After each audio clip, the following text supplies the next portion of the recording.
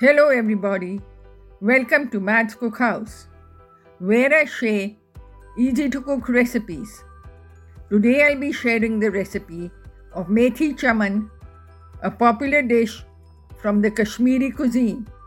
To begin, clean and wash 2 cups each of fenugreek and spinach leaves, blanch them in boiling water, remove them into a bowl with ice cold water so that they retain color.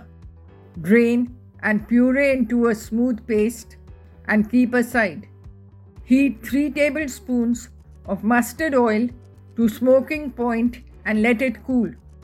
Add in a teaspoon of cumin seeds, jeera, whole garam masala including 3 cloves, 5 peppercorns, 1 inch piece of cinnamon, 1 black cardamom and 5 green cardamoms and 2 bay leaves.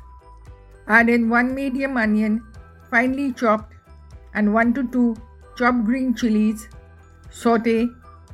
The classic recipe does not include onions, but I add them for added texture and flavor. If you want, you can leave them out. Add in 1/4 teaspoon asafoetida hing and mix well.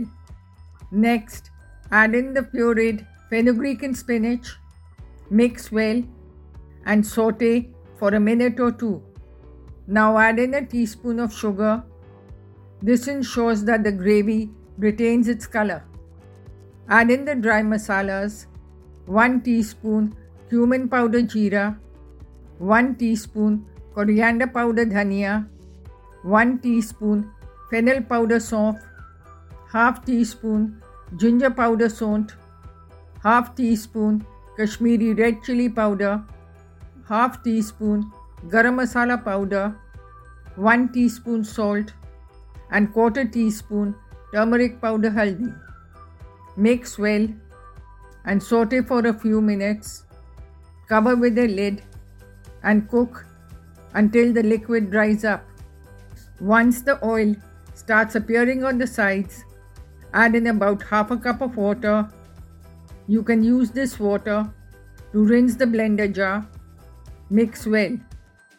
Once the gravy starts to bubble, add in about 200 grams of paneer cut into cubes.